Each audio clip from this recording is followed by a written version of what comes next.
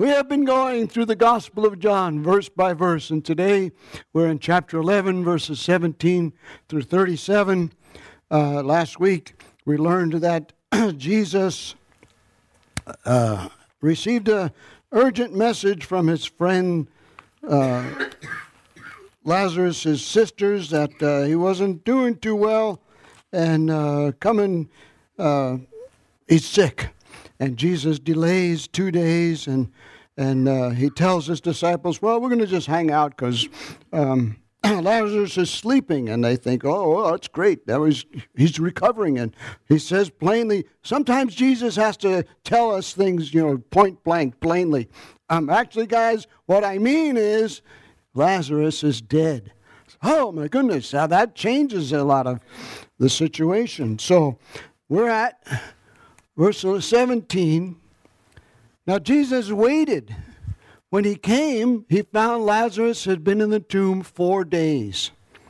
4 days already Lazarus has been there. So, how did it come to pass? Jesus was up beyond the Jordan, it says, where John was baptizing. So it took the messenger about a day to get up there and tell Jesus the message. Then Jesus waits for 2 days, that's day 3, and then Jesus travels there, that day 4. And he gets there, and Lazarus has already been in the grave for 4 days. Matthew Henry's commentary, he says, the last time that Jesus met with Martha and Mary and Lazarus, they were having a feast. And Matthew Henry says, you never know how you will find your friends the next time you meet them. Amen. Now Bethany is close to Jerusalem, only about 2 miles away. But where Jesus was about 20 miles away. He couldn't hop in a taxi. There was no Uber. He couldn't just, I'll go there right away, He waited, probably walked. The interesting thing about the rabbis taught, according to Dake's commentary in the Jewish annotated New Testament, the rabbis taught that the dead person's spirit would hover around for 3 days seeking an opportunity to get back in the body, which is kind of a strange thing. Good thing that Lazarus was dead for 4 days because his spirit must have gone on wherever it goes. I think that's a strange thing. They called it the days of weeping. If you noticed, or if you know anything about the patriarchs, Aaron and Moses, when they died, everyone mourned for them for 30 days. When Jacob died in Israel, Joseph had the physicians embalm his body. That took 40 days. And then they mourned for Jacob another 30 days. So Jacob was honored with 70 days of mourning in Egypt. And then they take his body to go bury it in the field that his grandfather Abraham had purchased. And they fast and they mourn another 7 days. So he was given great honor. So the messenger was sent. The message received, waits 2 days. He travels to Bethany. So Lazarus probably died. This is 6 days altogether. Lazarus probably died on day 2. In chapter 50 of Genesis, verses 7 through 9, there was a very great gathering. For 7 days they mourned and buried Jacob. In 1 Samuel chapter 31, verse 11 through 13, King Saul has been killed in battle with the Philistines, and the Philistines nail his body to the wall. What a disgrace. Here was a man who was supposed to lead Israel. And the men of Jabesh Gilead, it says, they heard about this, and they went at night and they took the body, because Saul had come to their rescue early in his kinghood, in his kingship, and rescued them. And they bury King Saul and they fast for 7 days. So here Jesus, he's come to the funeral. Bethany was near Jerusalem, about 2 miles off, and many of the Jews who didn't like Jesus, by the way, had come to Martha and Mary to console them concerning their brother. So how many ever hear that people say, I don't like to go to funerals? Anybody ever hear somebody say that? I don't like to go to funerals. Well, Ecclesiastes chapter 7 verse 2 says it's better to go to the house of mourning than to go to the house of feasting, for that is the end of all men, and the living will take it to heart. It's better to go to the house of mourning. We go to comfort people. I don't like to go to funerals. Yeah, they're sad, but those people who have lost a loved one, they need us. They need you and I to come and comfort them. And so this is what the Jews had done. They've come to console or comfort Martha and Mary concerning their brother. Some of these people are professional mourners. I was in the Fiji Islands about 30 some odd years ago, and we went to a funeral. And the Fiji Islands is only about 800,000 people in the whole nation there. So a lot of people know each other. And this funeral took a long time. And I distinctly remember what happened was the young man went to the doctor, to the hospital, because he wasn't feeling well. And he suffered sudden cardiac arrest. And he wasn't very old. He was a pretty young man. And his family was devastated. I had a cousin last week. I got a text message. She got off work at the Home Depot back in New York somewhere on Long Island, got off the bus and got hit by a car and died just like that. You never know when you're going to pass into eternity. Might as well be prepared. Amen? Got a text a week before that from my wife's niece in Bakersfield that her husband is working in Kentucky or Tennessee somewhere. He got a call from his mom's employer. Hey, we haven't seen your mom in a day or two. What's going on? I don't know. Turns out that her ex-boyfriend decided to do a murder-suicide with her. So, I mean, things like this are worth mourning. They're devastating to families. They hurt. And so Martha and Mary, they're hurting. And these people come out to console them concerning their brother. Hopefully they had a lot of nice things to say about him. Praise God. Amen. In Numbers chapter 19, verses 11 and verse 19, it says that if you touch a dead body, you'll be unclean for 7 days. So that's the minimum that they should mourn. Praise God. But they came to comfort them. And it says, when Martha heard that Jesus was coming, she went and met him. But Mary remained seated in the house. She's probably not feeling so great.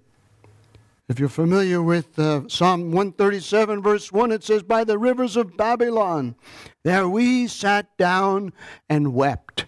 When something like this happens to people, it I don't know how to describe it. It drains something out of you. And you pretty much remain seated. This is actually kind of typical. Remember when Martha and Mary, Jesus first came to their house and Jesus is teaching and Martha's busy around the house doing stuff, serving, but Mary sit at the feet of Jesus. So that's kind of her personality. Martha hears that Jesus is coming. She gets up and she goes to meet him. But Mary remains seated. And it's kind of, now it's backwards. Before, Mary was the one who was, focused on Jesus and Martha was busy with other stuff. Now, Martha's the one that's focused on Jesus. Mary's busy. Maybe she's feeling sorry for herself. I'm sure she's sad. I'm sure she's crying. This is not an easy thing. Amen? This is the Mary who anoints Jesus with the alabaster jar of expensive ointment. I mentioned before when they uncovered King Tut's tomb in Egypt. It had already been broken into years before. And the only thing that was missing was the ointment from the alabaster jars in King Tut's tomb. That's how valuable that stuff was. They left the gold. They left all the treasures there. And the only thing that was stolen was that ointment. And this is the woman who put it on Jesus. And it filled the whole house. Martha responds.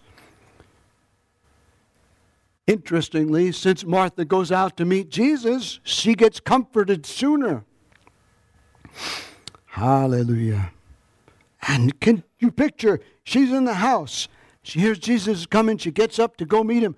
And she's probably having a conversation in her mind. Anybody ever have a conversation in your mind with somebody who's not there? If they're going to say this, I'm going to say this. And if they say that, I'm going to say this. And she's probably thinking, what am I going to tell Jesus? And she gets there. And there's Jesus. And what does she say? I pressed the wrong button. That's not what she said. I did. Martha said to Jesus, Lord, if you had been here, my brother would not have died. She was confident. She remembers hearing and probably saw Jesus doing some miracles of healing. But nobody had been risen from the dead yet. And she complains, basically, why did you wait? Why didn't you come sooner? Can you feel that? She must have thought that, why didn't you come sooner, Jesus? He wouldn't have died. But she corrects herself. But there's lots of buts in the Bible, and they're all in the right place. Remember, I'm going to do a study. There's so many times where it says, well, the situation was going like this, but God intervened. Thank God. Can you say amen? Thank God for but God. She corrects herself. Matthew Henry writes, Jesus' absence makes his return sweeter. He's come, he's here. All right, praise God. But what does she say?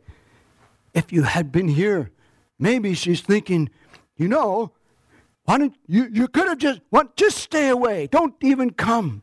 Can you think that she might have thought that in her mind? If you would have come, he wouldn't have died. Might as well not just come. But what happens? She corrects herself. Because sometimes when God delays answering our prayers, it's to test and strengthen our faith. Can you say amen? But she says, even now that you're here, she says, I know that whatever you ask from God, God will give you. And she doesn't even consider that Jesus himself could say something. And he doesn't have to ask God. He can just say it and command it himself. Martha believed in Jesus' power and in his compassion. Whatever you ask. Anybody ever try praying and you don't know what to ask for? And you don't know what to say? What? God, how am I supposed to do this? How am I supposed to go forward? What am I supposed to do, God? Wait on God. He'll give you an answer eventually. Amen? Whatever you ask. I don't know about you, but personally, there's times that I know I'm praying and I don't know what else to say, so I'll just pray in tongues because God knows what I'm saying. Amen. Praise God. I ran out of human words. Thank God that God has given us a heavenly prayer language. Hallelujah. Hebrews chapter 7 verses 24 and 25. Jesus holds the position of priesthood permanently because he continues. He lives forever. As a result, he is able to save to the uttermost. He's able to, and that word uttermost could be completely, or he's able to save at all times those who draw near to God through him, since he always lives to make intercession for us. Jesus prays for us. He's alive forevermore, and he's praying for us. Amen. Glory to God. James chapter 4, verses 8 through 10. Read the rest of it yourself. Just the one verse I want to look at and bring out is that it says, draw near to God, and he will draw near to you. Hallelujah. What a wonderful promise. We can be as close to God as we want, because he promises he'll draw near to us if we'll draw near to him. Praise God. Jesus' response. Jesus said to her, your brother will rise again. Now, the interesting thing, this is what I don't like about texting, is that you can't hear the inflection in the person's voice. So I know a friend of mine, he likes to joke around a lot, and he'll send funny, what doesn't look very funny on text, but if you knew him and you knew the inflection in his voice, you could tell he was joking. So you don't know the inflection in Jesus' voice. He doesn't know if he's saying, your brother will rise again, meaning that's only the only one that's going to rise again. Or he will rise again. When? Doesn't say. You don't know the inflection of his voice. But Martha says, and this blows my mind. Excuse me for the expression. This amazes me. Martha says to him, I know that he will rise again in the resurrection on the last day. How did she know that? How did she know that? I'm glad you asked. Praise God. Praise God. How does she know? In John chapter 6, verses 39, verse 40, verse 44, and verse 54. 4 times. Maybe she was in the crowd listening. Jesus had just fed 5,000 and they're going to come and make him king. He says, no. And he sends the disciples away to Capernaum, and he sends the crowd home, and he walks on the water, and they get to Capernaum, and he begins to preach.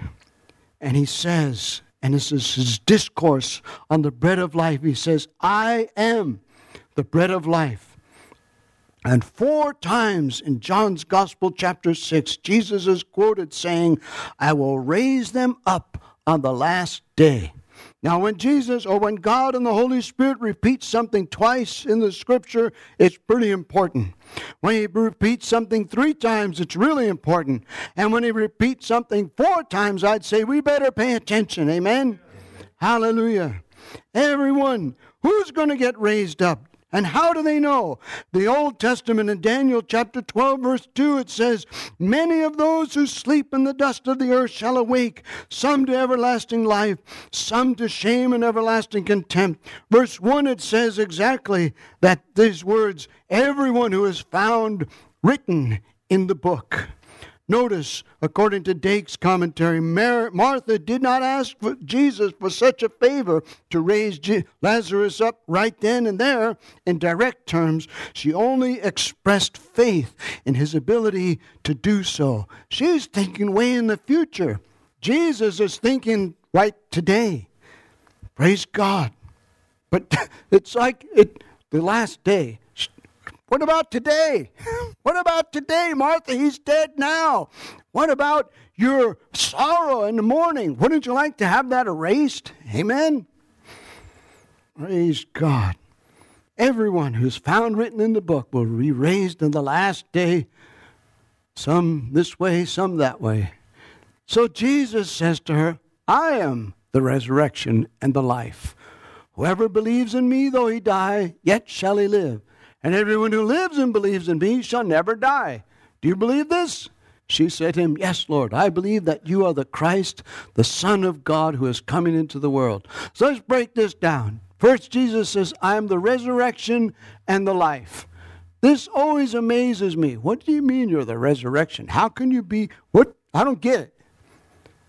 Well, we know that later on, after here, Jesus comes back to life. The only person who was able to lay down his life and take it back up again in all of human history. If you ever met Dean Braxton, he was dead, what was it, 45 minutes or an hour and 30 minutes? Hour and 45 minutes, and he came back to life. His wife contended and prayed. He came back to life. He's been here to our church. I like what he says. You know, when people say, I don't believe all that, he says, well, you'll see.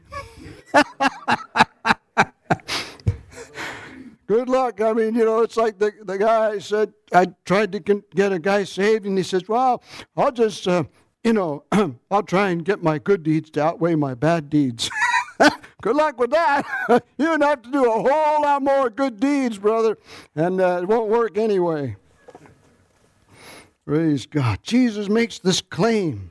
Remember in chapter 6, he said he was the bread of life.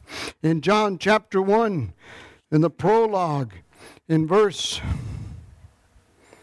4, it says, in him was life, and the life was the light of men.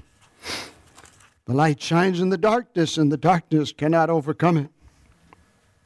Hallelujah. Jesus' claim, whoever believes in me, though he die, yet shall he live. So this, to me, as I looked and I studied, whoever believes in me, though he die, when we're born again, we're supposed to die to our old self. Amen? Amen. And then we're supposed to live a new life. And everyone who lives and believes in me shall never die. What does he mean you'll never die? That's like over 2,000 years ago, and a lot of people have died since then, even people that believed in Jesus. So what does he mean? Whoever lives and believes in me shall never die. What's the gift of God? Remember what Jesus said to the woman at the well, what he said to Nicodemus? The gift of God is eternal life. We're saved by grace through faith, not of ourselves. It's the gift of God. I was watching a video recently, and a pastor was preaching. It's a short clip out of a video, an entire sermon, and he says his mom, she passed away, I think she was in her 50s, and on her deathbed, he said she was happy. And the reason she was happy, he said, is she made this statement. She says, I've looked forward to this day my whole life. Amen? I'm looking forward. I don't know about you, but this troublesome world, I'm ready to go. Amen? I don't want to be here anymore. There's a lot of problems going on in the world today, and we need God. But that's why God has us here, so we can be his representatives and ambassadors to the troubled world. Amen? Praise God. You'll have eternal life. That's why you'll never die. She confessed, yes, Lord, I believe. Faith speaks what God speaks. Like Pastor Wayne said, if you don't know how to pray, pray the scriptures. Open up the book of Psalms and pray them out loud. I mentioned a couple of weeks ago, there's a guy on Facebook, I want to hear from God. So a guy hands him his Bible. Here. No, I want to hear from God out loud. So read it out loud. Amen? Praise God. She believes three things. She believes that Jesus is the Messiah, the Anointed One, the Christ. She believes that Jesus is the Son of God, and she believes that he has come into the world. Isaiah chapter 7, verse 14, it says, the virgin shall conceive. In chapter 9, verse 6, it says, a son is given. In Isaiah chapter 53, it talks about the suffering servant taking our sins upon himself. And I read recently, a pastor was preaching and he's saying, I don't remember his name, he said, someone mentioned to me that in the Old Testament, if you had sin, you had to come and bring the animal and lay your hands on the head of that animal and transfer your sin to that animal, and the high priest would cut its throat and kill it. And he said, that's what Jesus did for us. And I pictured in my mind, if you were there on the day that Jesus died, put a ladder up to the cross, climb up the ladder, and look at Jesus and put your hands on his head and said, Jesus, take my sins. And he will, and he did. Hallelujah. Amen. What a wonderful Savior we have, that He would do that for all of us, every man, woman, and child that has ever lived, and will ever live, as that opportunity to lay your hands on the head of Jesus and say, take my sins, and He gladly will. Hallelujah. Praise God. A son is given. In Daniel chapter 7, it talks about the vision that he had of the Ancient of Days, and one like the Son of Man coming to the Ancient of Days in the old court. That's why the Jews crucified Jesus, because He called Himself the Son of God or the Son of Man. They knew exactly what He meant, and it upset them. Pretty sad, but it was part of God's plan. Amen. Let's go on. In verse 28, when after she tells Jesus this, she went and called her sister Mary. Maybe she whispered in her ear. Maybe she said, hey, come here. Come in the other room. Jesus is here. The teacher is here and He's calling for you. It doesn't say that in the scriptures there, that Jesus told her. Amen. But remember, John wrote, he said, everything that Jesus did was not written, but these things are written so that you may believe, and believing you may have eternal life. When she heard it, she got up right away. Said, man, okay. Rose quickly and went to Him. It's good to respond to Jesus. Can you say amen? Martha tried to get Mary to leave Jesus earlier. She's still grieving. But now she gets up and Martha draws Mary to Jesus. It didn't matter where He was. She just wanted to go be with Jesus. I don't know about you, but sometimes I'm so completely unaware of God's presence. Amen? But He calls. Hallelujah. Thank God that He calls. Amen. Interestingly, in the next verse, Martha and Mary, both of them, they didn't say, hey, everybody, come on, come with us. Jesus is here. They didn't invite the other people. That just amazes me. Wonder why they didn't invite the other people. She called. She said in private, the teacher is here. Maybe she knew a lot of the Jews didn't like Jesus. They had just recently tried to kill Him. They have a stockpile of stones there apparently at the temple, and they were going to stone Him. Maybe that's why she didn't tell all the other people there that Jesus was there. Hallelujah. But so amazing. When Jesus had not yet come into the village, He's still out there. And by the way, these folks must have been a prominent family in that village. To have Jesus come and have a banquet, and then to have all these Jews come and comfort them, they probably were a fairly well-to-do, prominent family. So all these Jewish people are there. When the Jews who were with her in the house, consoling her, saw Mary rise quickly and go out, they followed her, supposing that she was going to the tomb to weep there. Supposing.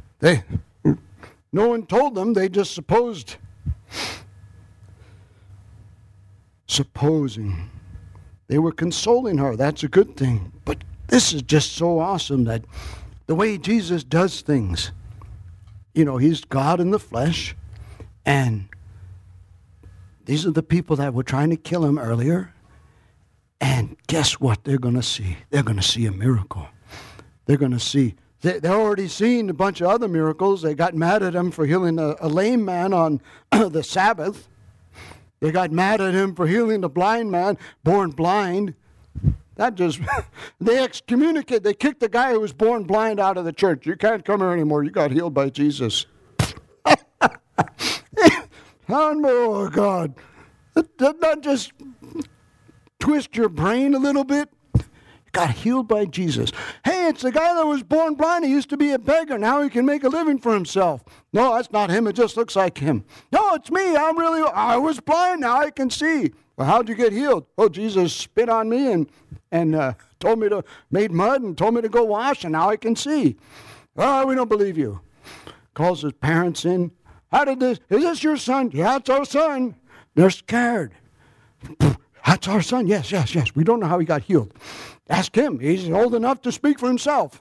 Because they're afraid that they might get kicked out of the church for having or the synagogue, for having their son get healed miraculously. That people are too much sometimes. Can you say amen? So here's this crowd. And they come and they follow her, thinking that she's going to go to the tomb to weep there. Weeping may endure for a night, but joy comes in the morning. Hallelujah. Jesus waits. She rose quickly.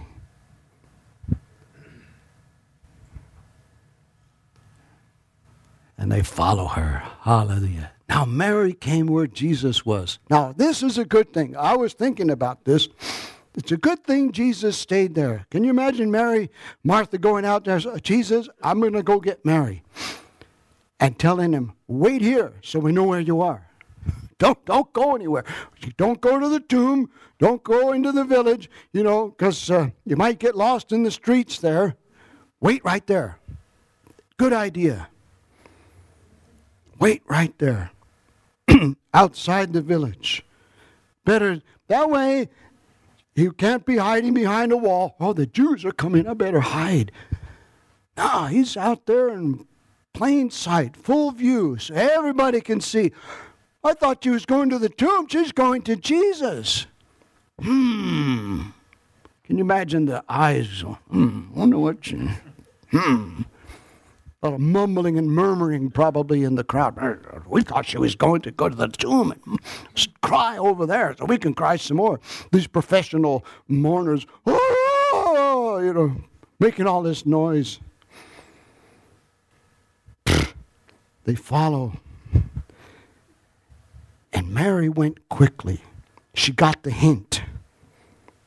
A crowd was coming so that they could be eyewitnesses. She sat at Jesus' feet earlier in the day of peace. But now, in a day of trouble, she falls at his feet. Thank God, anytime, anywhere, any place, in any situation, we can approach the throne of God. We have access to the throne of God through Jesus. Amen? Sometimes it's a still small voice. Praise God. Matthew Henry said, the least intimation of Christ's gracious approach is enough to inspire a living faith with which stands ready to take the hint and answer at the first call of Jesus. I remember before I got saved, I studied to be a priest, and I remember reading the Bible for myself. I started reading it myself. And I remember reading John chapter 8, verse 38. You'll know the truth, and the truth will set you free. And then I read more and more, and I read Romans chapter 10, verses 9 and 10. If you confess with your mouth and believe in your heart that God raised him from the dead, you will be saved. For with the mouth, confession is made, resulting in salvation. Can't remember all the rest exactly. And by believing, we're made right with God.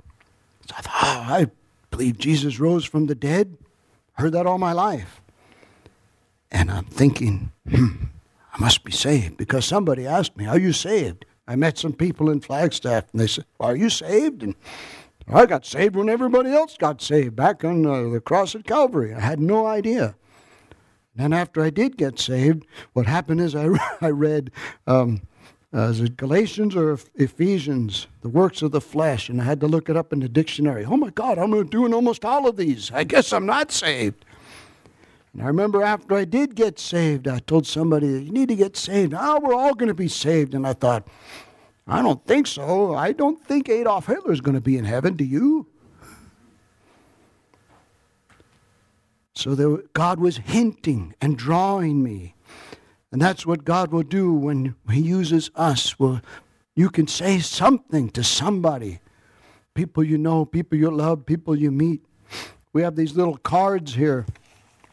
On the back it says, "You're invited." I went to Ace Hardware a couple of weeks ago and had one of these, and I paid for my stuff, and I gave one of these. I said to the cashier, "You're invited." "Oh, wow, cool." I got to the car, and I looked at my receipt, and they undercharged me $1. So I went back in. I said, "Hey, I owe you some money." "Really? Oh, don't worry about it." No. This is supposed to be this price, and you only charged me this much." "Oh, okay." So she said, "Yeah, it's interesting that you would do that." And I said, "Well, I can't invite you to church and not tell you that. That would be not right." So we have some of them in the back, by the way. Take them with you and hand them out as God moves you. Praise God. It'll be a hint to that person. The Word of God is like a seed. If we'll be faithful to plant it, He'll be faithful to make it grow. Amen. Praise God. So she fell at Jesus' feet. And she says the same, obviously, she says the same thing that Martha said. They probably had this conversation before Jesus got there. "Man, why is he waiting? Oh, Lazarus died. Why didn't he come? If he would have come, he would have healed him." When Jesus saw her weeping, and the Jews who had come with her also weeping, he was deeply moved in his spirit and greatly troubled. I looked this up. It says he was indignant. Can you imagine Jesus getting mad? This guy's selling stuff in the temple. Got all these animals in here, and he's making a knot of ropes, or a whip of rope. He got indignant. And he sees the Jews weeping and Martha and Mary weeping, and he becomes indignant. Why would Jesus get angry at something like this? Something unusual stirred him, Dake says. His enemies were there, for one thing. But behind the scenes, there was a spiritual enemy. Amen? No one had been risen from the dead in Jesus' ministry and John's gospel up to this time. He's very angry because he's going to be facing a conflict with the devil. And he sees the trouble, the hurt, and the sorrow that the enemy inflicts. In the Old Testament, there are several people that were risen from the dead. One man who was dead, and his friends were going to go bury him, and enemies came and they tossed his dead body onto the bones of Elisha the prophet. Boom, he comes back to life. Remember the Shunammite woman? Elijah told her, "You're going to have a son." And the boy dies, and Elijah goes back to the house and prays, and the boy comes back to life. Think of the joy that would produce. Oh my goodness. Think of the joy. I have never seen anybody come back to life. But I would love to. I would love to. Dr. Leon Van Rooyen told us of a time he was in Africa. And man comes into this Bible conference, having a pastor's conference. He's wearing rags basically. And he tells the guys, make sure he gets something to eat. And the guys tell him, "That's a mighty man of God." And Dr. Leon said, "What?" He said, "This man has gone and he's prayed for at least 5 people and raised them from the dead." He says the Muslims ask him to come into their mosques to pray for dead people.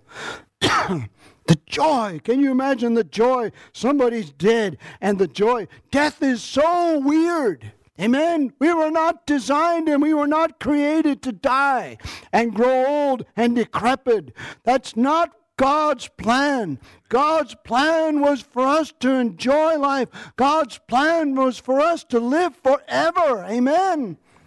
Not to destroy us. Amen. I still can picture my older brother. He had a brain aneurysm. Boom, just like that, gone. And I wasn't able to go to the funeral, but they had a video. And as my brother's body lay, it's just so weird to see him dead, lifeless. It's not God's plan. No wonder Jesus became indignant. And then we'll finish up. And Jesus said, "Where have you laid him?" Notice Jesus doesn't say, "All right, where's the corpse? Where's the corpse?" No, he says, "Where have you laid him?" And then the shortest verse in the Bible, Jesus wept. Jesus wept. Jesus wept also when he came into Jerusalem. "Oh, Jerusalem, Jerusalem, you have killed the prophets and have been adamantly opposed to God." And he wept. This shows Jesus' human side. Jesus was fully God, fully man. This is God in the flesh. God walking the earth as a human being. And he weeps, he cries. And what do they say? And the Jews said, "Oh, see how he loved him." Yeah, Jesus loves everybody. And they make this remark. It's a testimony to the human tenderness of the Son of God. I like that expression. In the Old Testament, it talks about in the book of Psalms, his tender mercies, his loving kindnesses towards us. Oh, what a Savior we have. There's a story of a young man who came to a church meeting, and on the way out, he comes up to the preacher, and the young man, I think he was a teenager, he's weeping. He said, "I never knew Jesus was so wonderful. And he runs off and says, what a wonderful Savior we have." I like that expression that Dr. Mike Petzer has. He says that all preaching should inspire faith in the unquestionable success of Jesus' sacrifice. The unquestionable success, as he said, there's not enough sin in the universe to nullify what Jesus did on the cross and raising again from the dead. To pay the price and then to prove it by coming out of the grave and raising again and seated at the right hand are making intercession for us. Hallelujah. Glory to God. In Isaiah chapter 53, verse 3, it says, "He was despised and rejected by men, a man of sorrows and acquainted with grief." Isn't it wonderful to know that Jesus knows everything that we're going through, and he's with us no matter what, in the good times and in the bad times. He will never leave us nor forsake us. Hallelujah. Matthew Henry says that Jesus wept is an expression of his feeling for the calamitousness, the calamities of life, the status of human life, and the power of death. Glory to God. God is good. Amen. And then the critics. Could not he who opened the eyes of the blind man also kept this man from dying? We wanted to see a miracle. They're criticizing Jesus. And now they're saying, because he didn't come and he didn't do this, he can't do anything. That really was a fake, what happened back then at the eyes of the blind guy opening. That was false. That was just a trick. And they're mocking Jesus, basically. Little do they know that they're going to see one of the greatest miracles that ever took place. Jesus, I think it was Carmen, the musician, who had a song about Lazarus in the grave hanging out with Abraham and David and Isaac and Jacob. And hey, man, this is cool. We're going to see Jesus someday. And then he says, and he hears Jesus call him Lazarus. And in the next week when Pastor Wayne preaches, Jesus calls him with a loud voice, "Come forth." And not like the Wizard of Oz saying, "Tin Man, come forth." No. This is God come in the flesh. This is Jesus doing a powerful miracle. And these people are criticizing Jesus, saying, he can't do anything. I said, "Oh, really? Watch this. Lazarus!" And he comes out. Praise God. He's acquainted with every single intimate detail of our lives. Jesus wept. But thank God that that's not the end of things. Death is not the end. As long as we live and breathe, we have hope in this life. Nothing can separate us from the love of God, which is in Christ Jesus. In, I believe it's 1 Corinthians. I looked it up and I wrote it down. I thought, whether we live or whether we die, we are the Lord's. So death is nothing to be afraid of. Billy Graham said, if you hear someday that Billy Graham died, don't you believe it? Because he's not dead, but he's just gone to another place. That's the good news. Amen. Praise God.